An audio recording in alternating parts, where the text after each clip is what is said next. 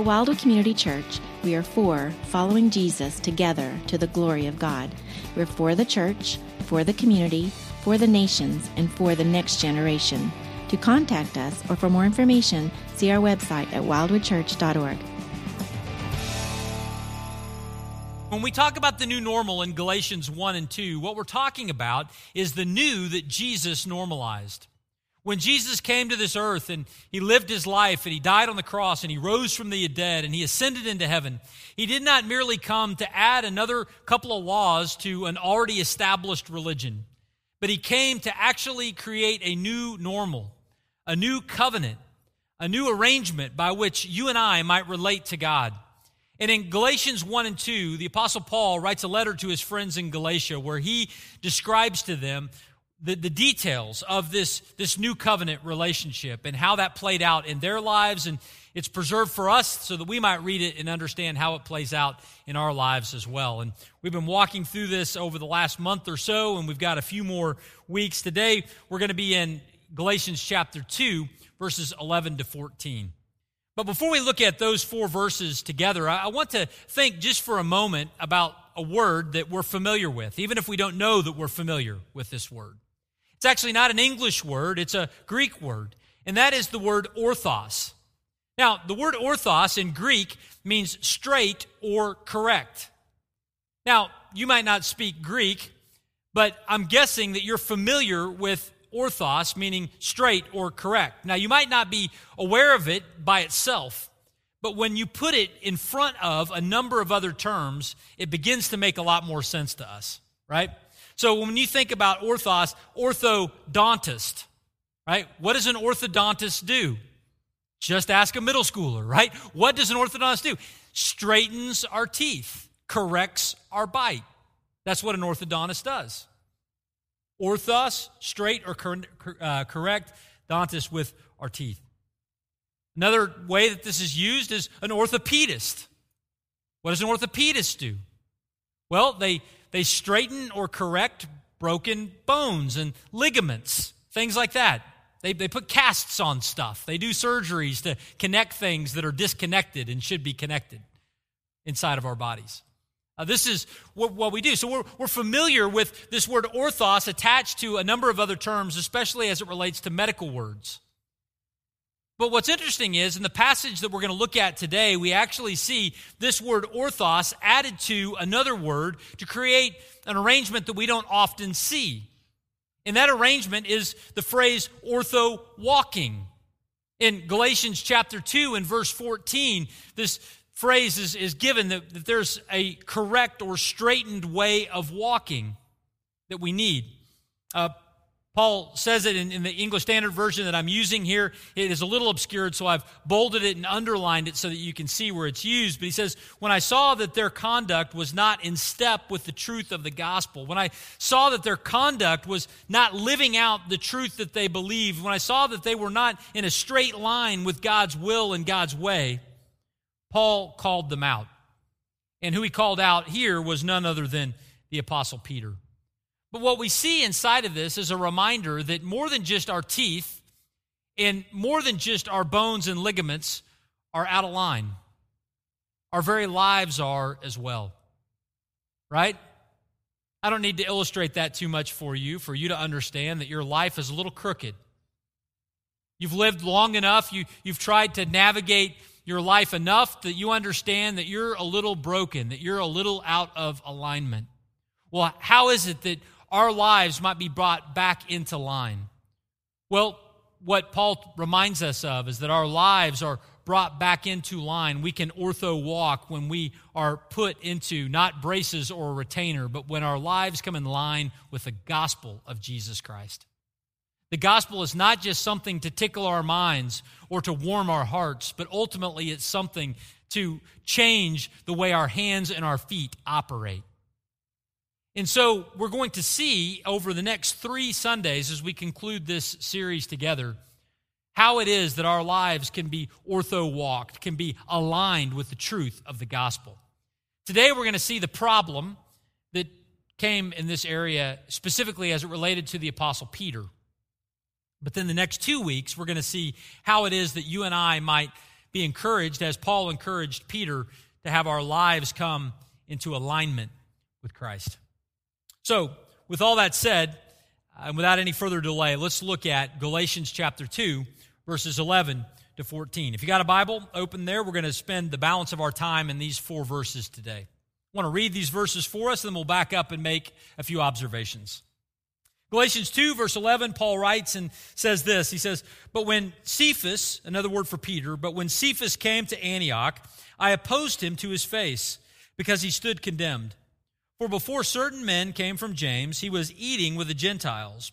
But when they came, he drew back and he separated himself, fearing the circumcision party. And the rest of the Jews acted hypocritically along with him, so that even Barnabas was led astray by their hypocrisy.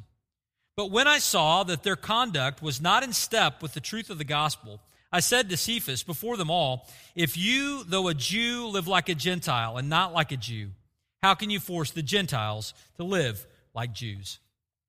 Now, friends, in those 4 short verses, we're going to see 2 things today that will help us to understand the problem of why we're living out of alignment and set us up to see the hope of the gospel to align us in the next 2 weeks. Well, what do we see? The first thing that we see is this: we believe more than we live. We believe more than we live. Now, you understand that, right? I mean, when I say that, at some level, it just kind of resonates inside of us. There are things that we believe. There are things that we could articulate. There are questions we could get right on the test. But us living them out consistently in our lives is hard. And there is a gap often between what we believe and how we live. Now, that gap and that challenge is something that is not unique to you. If you look up and down the aisle and the people in front of you and behind you, they all struggle with that also. And not just those of us who live in this era and age, but also people who have lived throughout history struggle with the same thing, and including people with real famous names like the Apostle Peter. First name Apostle, last name Peter. That guy also struggled. And we see that inside of Galatians 2, 11 to 14. So where do we see that related to Peter's life? Well, before we get to that, it's helpful again for us to just remember where we are inside of Paul's letter to his friends in Galatia. Paul wrote this letter, and at the beginning of that letter, he said, "I want you, Galatians, to know that the message that I am sharing and the ministry that I am partaking in is not my idea." Paul says, "I didn't invent it, and I didn't apply for it, but Jesus Christ came to me and set me apart as an apostle. My ministry came from him." And also, Paul says, "The message I proclaim, I didn't learn from another human, but I learned it from Jesus himself." And we see that as Paul opens his letter. In Galatians 1:1, he says that he's an apostle not from men nor through man, but through Jesus Christ. And then he says of his message that the message is about Jesus. It's from Jesus, who gave himself for our sins to deliver us from this present evil age. And because this message came from Jesus, no one was to change it. Now, when Paul talks about this message that came from Jesus, again, the first objection that we might have is, how is it that Paul got that message from Jesus himself? Because Paul was not one of the original 12. So something must have happened for Paul to have a face-to-face with Jesus. Paul's come to Jesus meeting was real, and it led to a significant change in his life. And Jesus instructed Paul in the truth of the gospel. Paul asserted that through a timeline of his history that he went through in chapters 1 and 2. And over the last several weeks, we've been looking at Paul's personal story to articulate the fact that the gospel came from Jesus directly to Paul. Paul talks about how he was converted along Damascus Road, and then he didn't go down and enroll in seminary under Peter and James and John's tutelage, but instead he went to Arabia and then to Damascus. He stopped by Jerusalem to have a cup of coffee, but he didn't join their school. And then he went on to Syria, to Antioch, and then he came back to Jerusalem, ultimately in the events that we saw last week in Galatians 2, 1 through 10. But what we saw throughout that entire period was, over about 10 years, Paul's theology was solidified in a separate and parallel stream from what was happening with Peter and James and John in Jerusalem. What we saw last week was when Paul got to Jerusalem, he and Peter and James and John compare notes, and what they saw was the gospel they were proclaiming was the exact same gospel. That people could have access to God directly through Jesus and they didn't have to become a Jew first. It was Jesus who gave himself for their sins. It was Jesus who came to deliver them from this present evil age. And that same message was the message that Peter and James and John were preaching in Jerusalem and that Paul and his friends were preaching in Antioch. Now, that shouldn't surprise us because it came from the same source, Jesus himself. In the verses that we just read, though, in Galatians 2, 11 to 14, what we see is the next things that happened in history. One of those things that happened was that Paul and Barnabas and their crew, Titus, go back up to Antioch. We're talking about Antioch of Syria here. And when they get there, they begin to do their ministry thing and their church thing, and they're reaching their community. And Peter comes up to take a visit. I'm guessing that when Paul and Barnabas and Titus were describing their church in Antioch to Peter, Peter was like, that sounds really cool. It sounds like God's doing some amazing stuff in that church.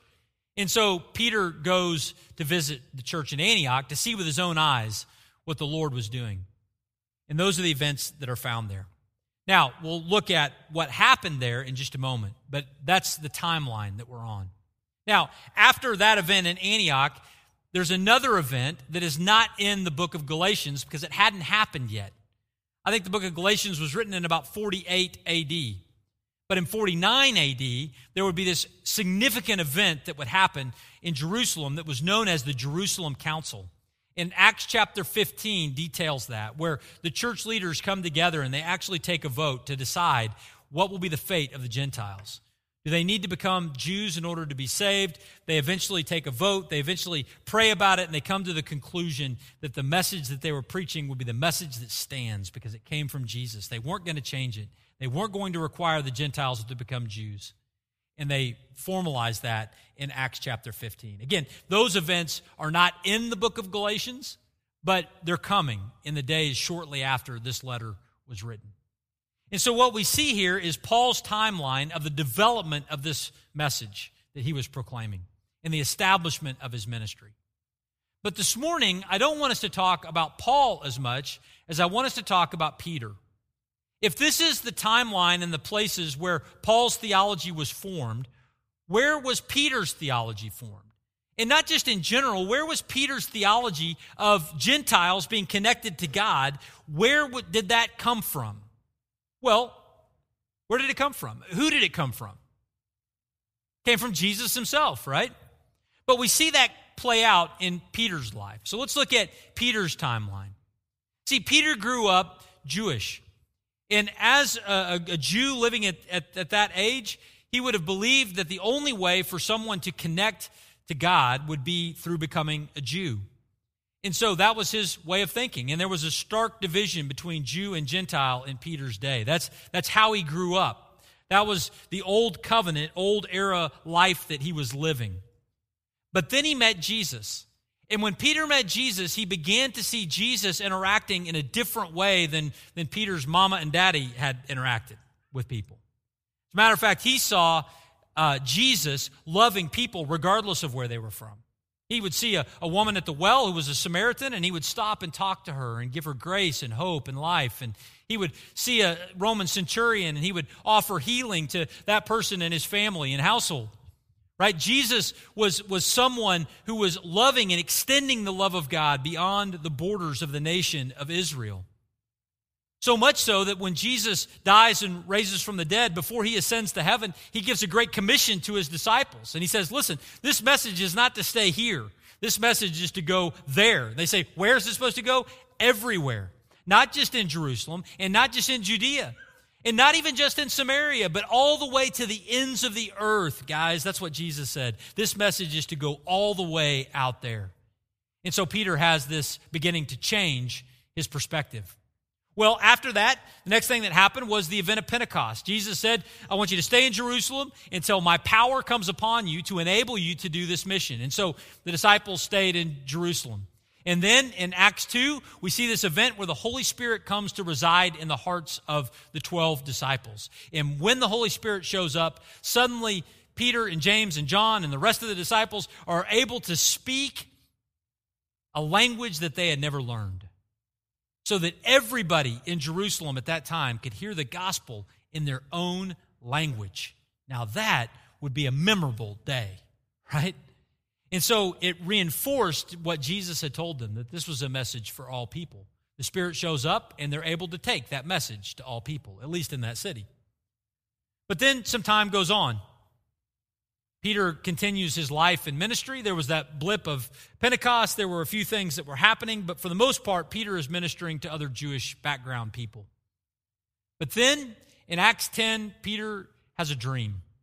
And in that dream, or vision, Jesus reveals to him that he is to suddenly move towards the Gentiles. And through a very descriptive vision, he finds out that he's supposed to go to the home of a specific Gentile by the name of Cornelius. And so Peter wakes up from his dream or vision, and there's a knock at the door. Peter opens the door, and there's a couple of people from Cornelius' house. They say, "I think you're supposed to come with us." And Peter's like, okay, let me grab my things. And so Peter grabs his stuff, and he takes off. And they go to Cornelius' house. Now, this is years after his experience with Jesus and years after the coming of the Spirit. Peter shows up at Cornelius' house. You know what Peter said when he got there? What do you think he would say? Well, we think that he would say, "Cornelius, I had a dream about you." That would be the first thing out of his mouth. This is amazing that we're here. I love this moment. Instead, you know what Peter said? "I've never been in one of your houses before." Now, that's a great introduction. It was still so foreign to him. He was beginning to understand the truth, but his practice still lagged far behind. Well, after that event, he shares the gospel. Cornelius and his household trust Christ. The Spirit comes.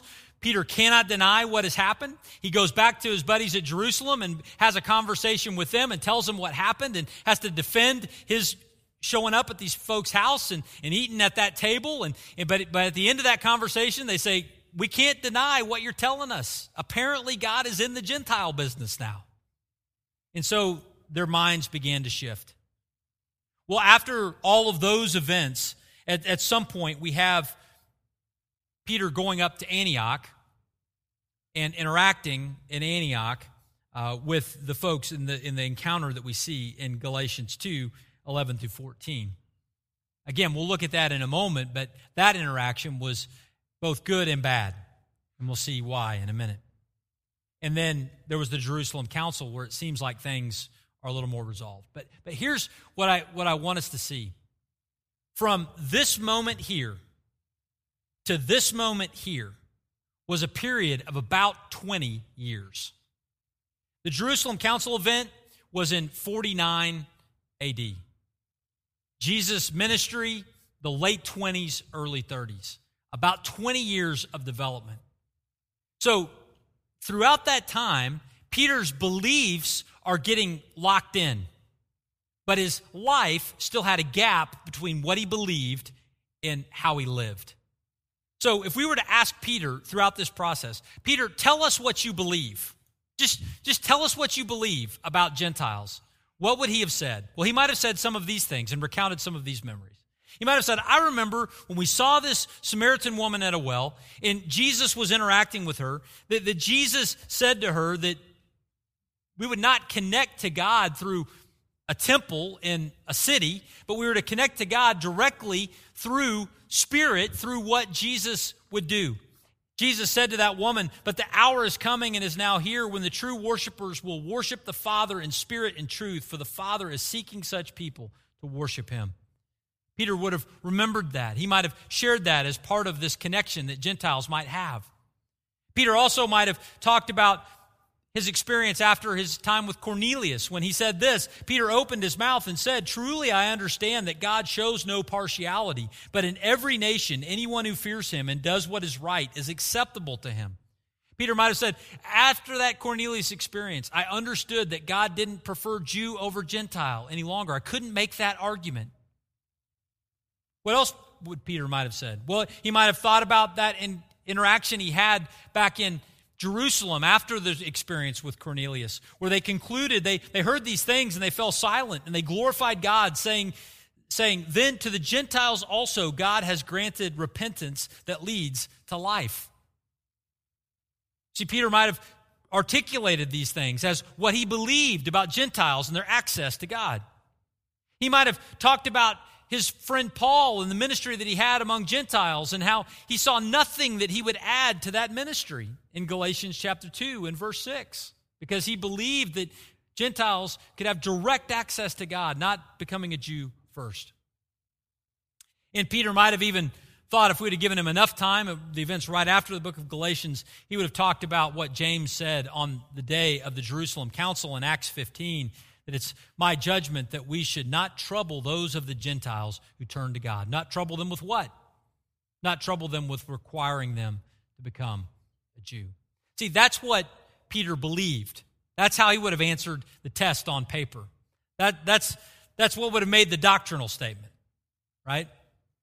But how did Peter live that out? Well, friends, the honest answer is that he lived it out imperfectly. It was a challenge. And we see one such instance of how challenging it was for him to live that out in Galatians 2. See, in Galatians 2, verses 11 and 12, we have this description. But when Peter came to Antioch, Paul says, I opposed him to his face because he stood condemned. In other words, Peter just called him out. Paul just called him out and said, Peter, you're sinning. You stand condemned. There's no defense for your actions. Well, what did Peter do that was so egregious that Paul would call him out? Not in private, but in public. Well, Paul tells us. What Peter had done was he had acted inappropriately related to his new Gentile friends. It says, for before certain men came from James, Peter was eating with the Gentiles. But when they came, he drew back and separated himself, fearing the circumcision party. Now, think about this. When we read this, we go, why did Peter shy back away after the people from Jerusalem came? But that's not how first century people would have thought about it. You know how a first century person would have thought of this? They would have looked at this and said, why did Peter sit down at that table in the first place? Right? Jews don't eat with Gentiles. They had all kinds of ways to avoid that. They thought it made them unclean. They thought that it was something that was not pleasing to God. So a first century person would have seen Peter separate, and they would have thought that action just shows that Jesus coming just kept more of the same going on. That Jews have this hope in Jesus, but Gentiles, I guess, must not have full access. They must be second class. They must have to sit at the kids' table while the Jews get to sit at the big table. You ever have that at your Thanksgiving table? There's the grown-up table and the kid table. The grown-up table gets, great food, and the kid table, maybe there's some chicken nuggets. I don't know what's over there, but you think about that division. It was possible that they were thinking in that moment of time that maybe this is what Christianity is all about. The Jews will have a better opportunity than the Gentiles. And it was mirrored in the way that Peter was living his life. Peter would have had the right answer. He would have had the right belief. But he was living the wrong life. He believed more than he was living. Now, is that an issue for us? Is that something that you and I would struggle with? Well, maybe, but probably not in this specific.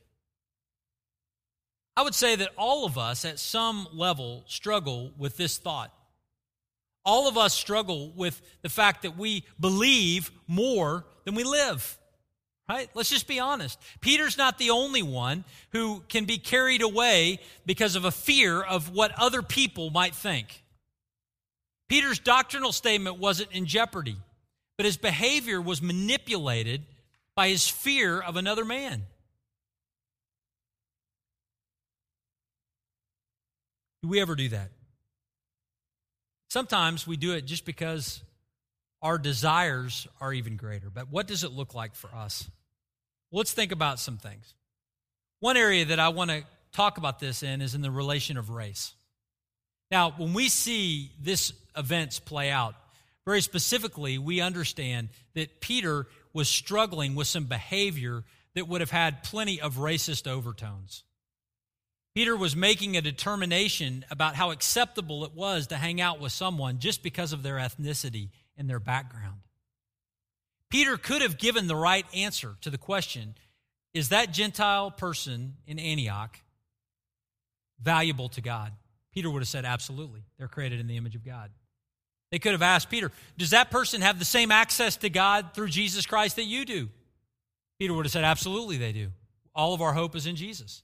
It's not in being Jewish or being Gentile.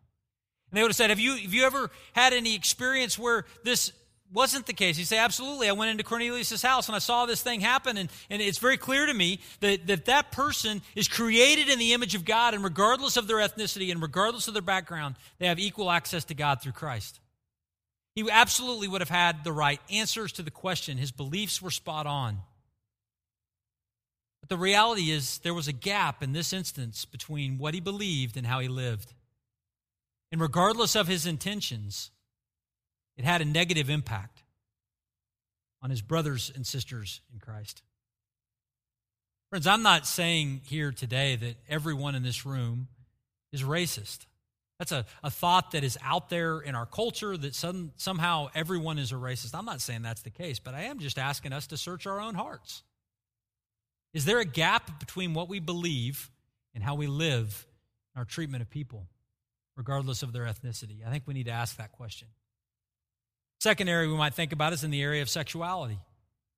There are many, many people who would get all the right answers as far as what is an expression of correct sexuality or right sexuality or righteous sexuality. They would say that, sex is a gift that God gives between a man and a woman, a husband and a wife in marriage. And that in that context, it is wonderful and beautiful, but outside of that context, it can be painful and hurtful and cause all kinds of pain and problems that God does not desire for us. Now, we might get that right answer, but how many people who have that right answer also still struggle with pornography or with wandering eyes? See, we can have a gap between what we believe and how we live. Same thing will be true of materialism. How many people could give the right answer that no thing will ever satisfy my soul, no thing will ever make me completely happy? And yet we live our lives always buying that next thing, hoping to make us happy. See, friends, the reality is there's a gap between what we believe and how we live. Let's just be honest. It's there. Now, I could keep going and give more illustrations, but I think you understand where I'm headed. And when we think about this, how do we explain that? John Hanna, a professor of mine at seminary, says this. He says, we're all simultaneously very mature and immature. We account for the difference by the change in topic, right? In other words, if we give enough topics, eventually we will find some areas where we believe more than we live. But what do we do with that? If that's a reality that Peter faced, that you and I face, what do we do with that? Well, the first thing I think we need to do is just acknowledge that gap between what we believe and how we live has consequences. There are consequences related to that gap. Now, oftentimes when we think of the consequences that are related to that gap, we immediately think of the consequences between us and God.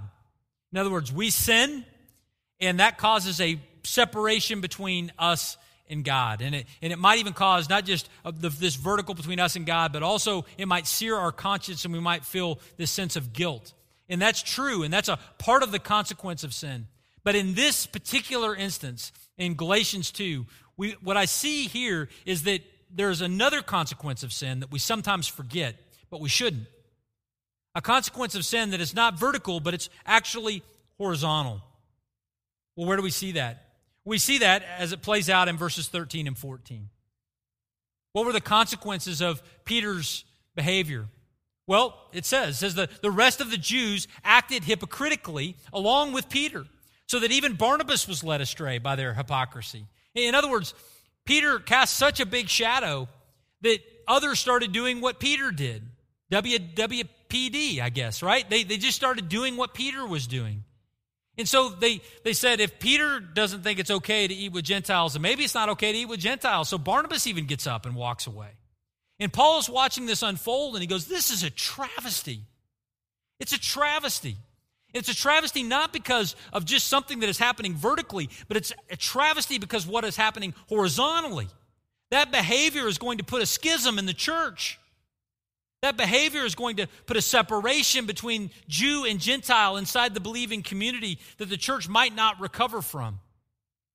John Stott would make this statement. He says, if Paul had not taken his stand against Peter that day, either the whole Christian church would have drifted into a Jewish backwater and stagnated, or there would have been a permanent rift between Gentile and Jewish Christendom. One Lord, but two Lord's tables. It was a big deal. It was a big moment. The consequence of Peter's behavior was he was leading others to model it. And as that was happening, it was causing a division in the church. So Paul speaks up and he says, Peter, what are you doing? You, in your Jewishness, are not able to be good enough in your Jewishness to have a relationship with God and to have this righteousness delivered to you. You need Jesus. Why would you go to a Gentile and have them be an imperfect Jew like you? Why not just connect them straight to the one who is perfect in Jesus himself? Paul calls him out. And when we think about this, these two components that I mentioned earlier, there's a vertical component of the consequence of our gap between our belief and our behavior. And that is the challenge that comes with God, and that's real, and we need to confess that, and we need to have short accounts with God, and we need to have that forgiveness. But also, friends, if we live a life of disobedience, there is a horizontal issue. Our sin does not just impact us as much as we want to think that, but ultimately impacts those around us. It hurts them as well. Peter's sin impacted the church in Antioch. Our sin impacts the people who are close to us and who are in our lives. It's part of the reason why it needs to be dealt with. Now, when we think about these two components of sin and its consequences, as it relates to the vertical component, we need to remember that that was dealt with at the cross. Jesus' death took the wrath of God concerning our sin and satisfied it, so that you and I can be square with God. Our sins can be totally forgiven with him. That was dealt with once and for all time as Jesus died on the cross and becomes appropriated to our lives as we trust in him. But friends, the horizontal component of our sin is something that we deal with every day. The outflow of our sin in the lives of our children and of our spouse and of our roommate and of our friends is something that causes real ripples and pain and problems that we're always wrestling with, that we're always trying to come to grips with. See, friends, we need to remember this connection. So what do we do? What do we do? Well, I want to just point out a few things that we can do in response to this. When we understand this gap between what we believe and how we live, the first thing we need to do is just confess. Confess to God that we believe more than we live. We have better answers than we have a life sometimes, right? Just change the category to the right spot. We can give the right answer on the test, but we have a difficult time living that out. Let's not hide that from the God who knows everything. Let's just go before him and confess it. Confess the gap is there. Second thing, know that this gap can confuse and hurt others. Let's own it and acknowledge it. My sinfulness negatively impacts those around me. Now, we are easy to see that in the lives of others, right? So-and-so's sinfulness negatively impacts me. You know, the child that's been abused, the spouse that's been abused, we understand that in those situations. It's easy to see it in others. But the reality is, if we are all sinners, which we are, and if there's a gap between what we believe and how we live, which there is, then that has a negative impact on those around us. Let's acknowledge that as well. There might be someone we need to talk to and confess and ask for their forgiveness and seek some reconciliation on. We may be square in the vertical, but our horizontal has got some challenges in this moment and in this day. Know that. The third thing, allow the gospel to straighten us. Again, our hope for alignment and correction is not found in a retainer or braces or a cast. It's found in the work of Jesus Christ, who helps ortho us into alignment with his truth. How does he do that? How does the gospel do that? We're going to see that the next 2 weeks. So you got to come back to find the answer. But today, let's wrestle with the fact that this gap exists. And let's understand that our hope ultimately is found in Christ. There's a consequence in this gap. Now, I want to just have one last thought. You know, we began here. You might be here this morning. You might be watching online, and you might be wrestling with this issue. You feel out of alignment. You feel broken or crooked, and you want to be put back straight. And I said, come back next week. That was a terrible thing to say as a preacher. But let me just give you this encouragement. You don't have to wait for me. Jesus is there for you today in this moment. Trust in him, and the gospel will begin that process of transformation. In an instant, in a moment, we're square in the vertical. And over time, there's transformation in the horizontal.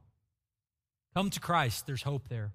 And we'll find out exactly what that hope looks like in the next 2 weeks. Would you pray with me? Father God, thank you so much for this truth in your word. We thank you that we have the opportunity to connect with you, the God who created us. We pray that we would be a people who would, over time and growth over time, that we would increasingly have a smaller gap between our belief and our living, but we know that that gap will never close completely, certainly not on our own. So we pray that you would just help us to be dependent upon you, on your grace and mercy and forgiveness. And Father, that we would see just your transformation take place in our church and in our lives. We thank you, and we pray these things in Jesus' mighty name. And everyone said, amen.